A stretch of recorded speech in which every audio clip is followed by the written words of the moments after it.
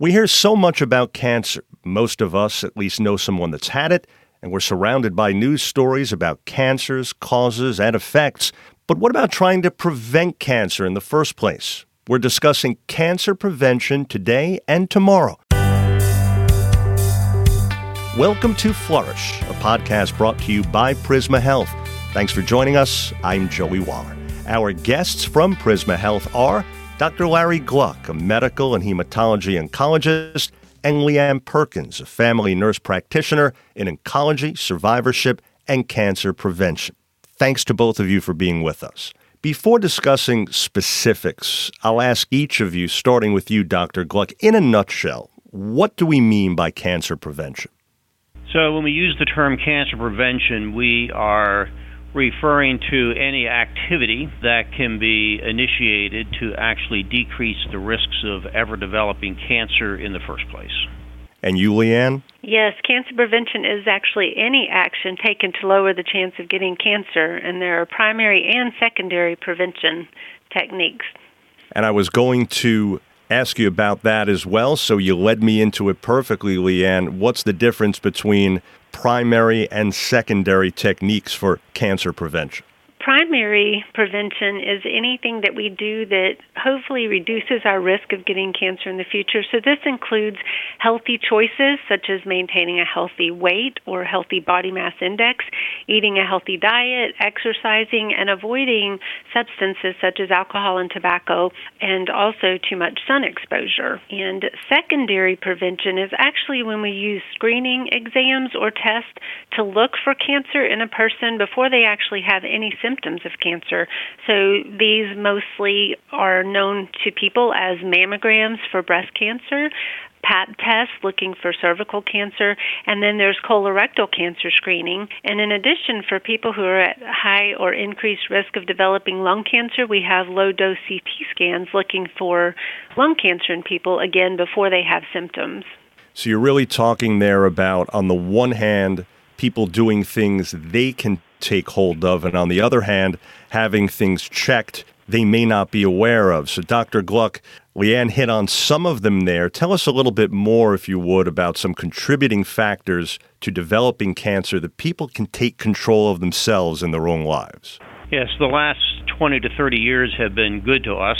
Prior to that, we understood that tobacco smoke posed a risk and perhaps some environmental things, but didn't really have a lot of other insight as to what we could do for preventing those high-risk issues. So now we look at it and we say we have a much broader view. So contributing factors to cancer include obesity or excess weight as it changes the hormonal infrastructure in our body, a variety of dietary factors, which we'll elaborate a little bit further in the podcast, lack of exercise. So a sedentary lifestyle predisposes to colon cancer, breast cancer, prostate, and others.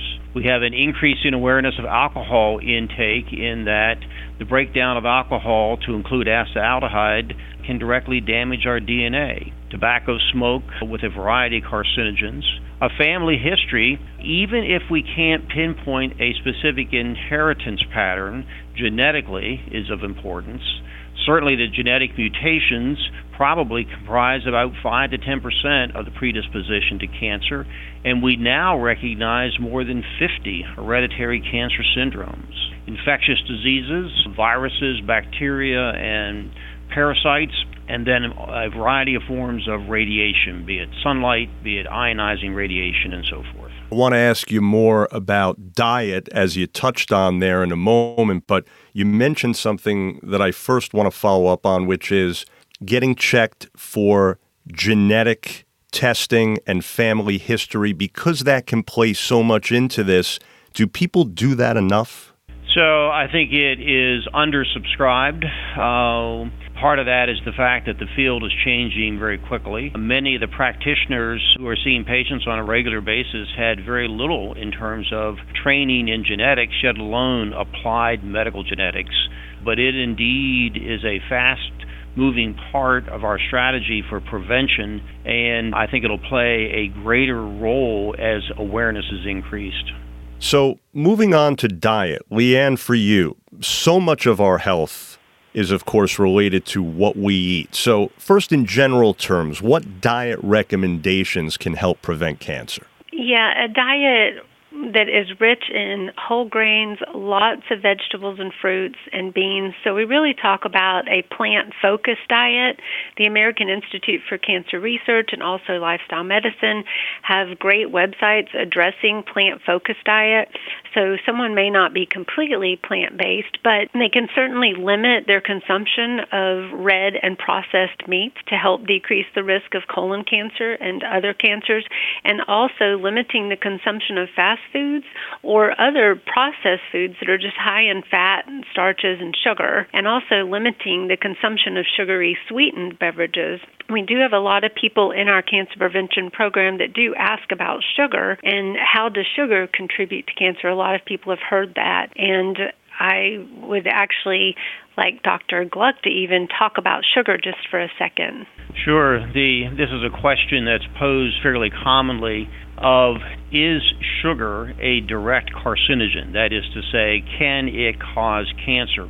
The long-established view was excess sugars, particularly the fructose products, will contribute to the obesity epidemic and indirectly increase one's risk of developing cancer. Over the last couple of years, there has been some fascinating research conducted that now shows in some of our animal models that excess sugar is converted into what we call intermediate metabolites, and that one of these, a difructose, can actually activate a cancer gene. So more to come about that, but I think we need to keep an open mind that cancer may be a multi-edged sword. We have to bear in mind that sugar may be a multi-edged sword.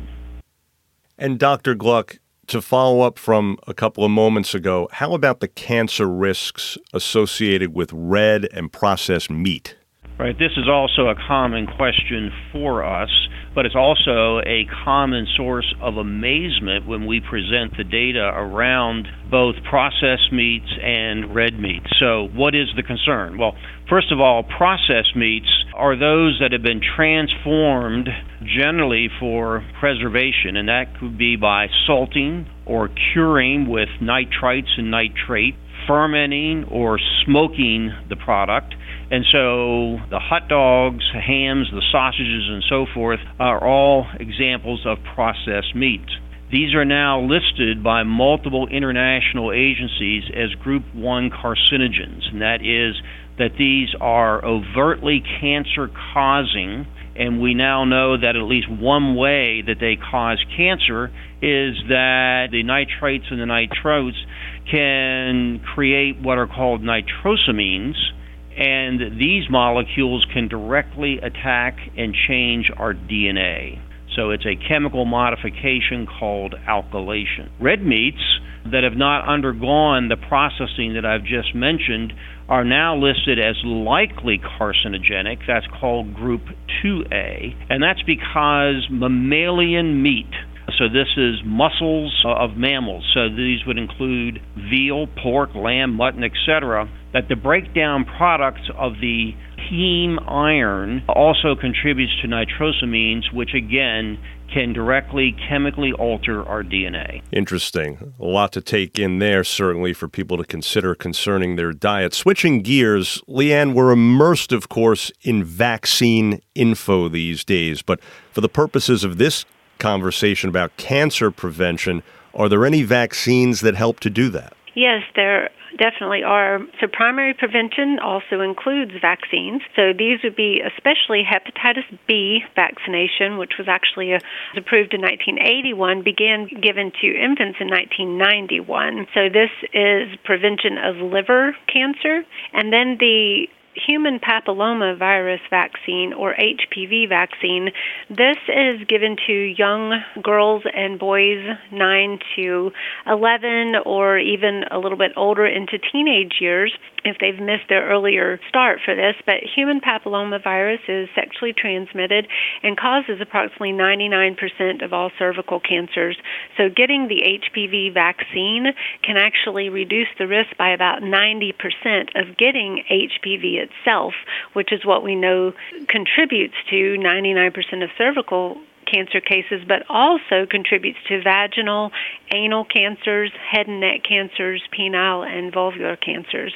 So HPV vaccine is certainly important for parents to look at for their young girls and boys. Okay, and how about Dr. Gluck going from talking there with Leanne about vaccines to talking about infections or any of those known to cause cancer?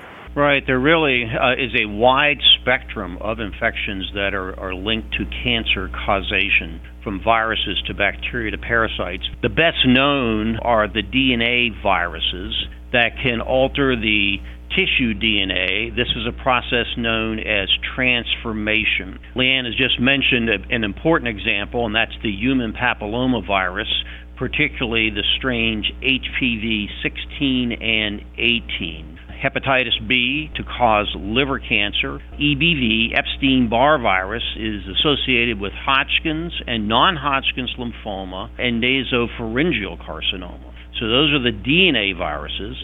The most widely known RNA cancer virus is hepatitis C, and it also can produce liver cancer.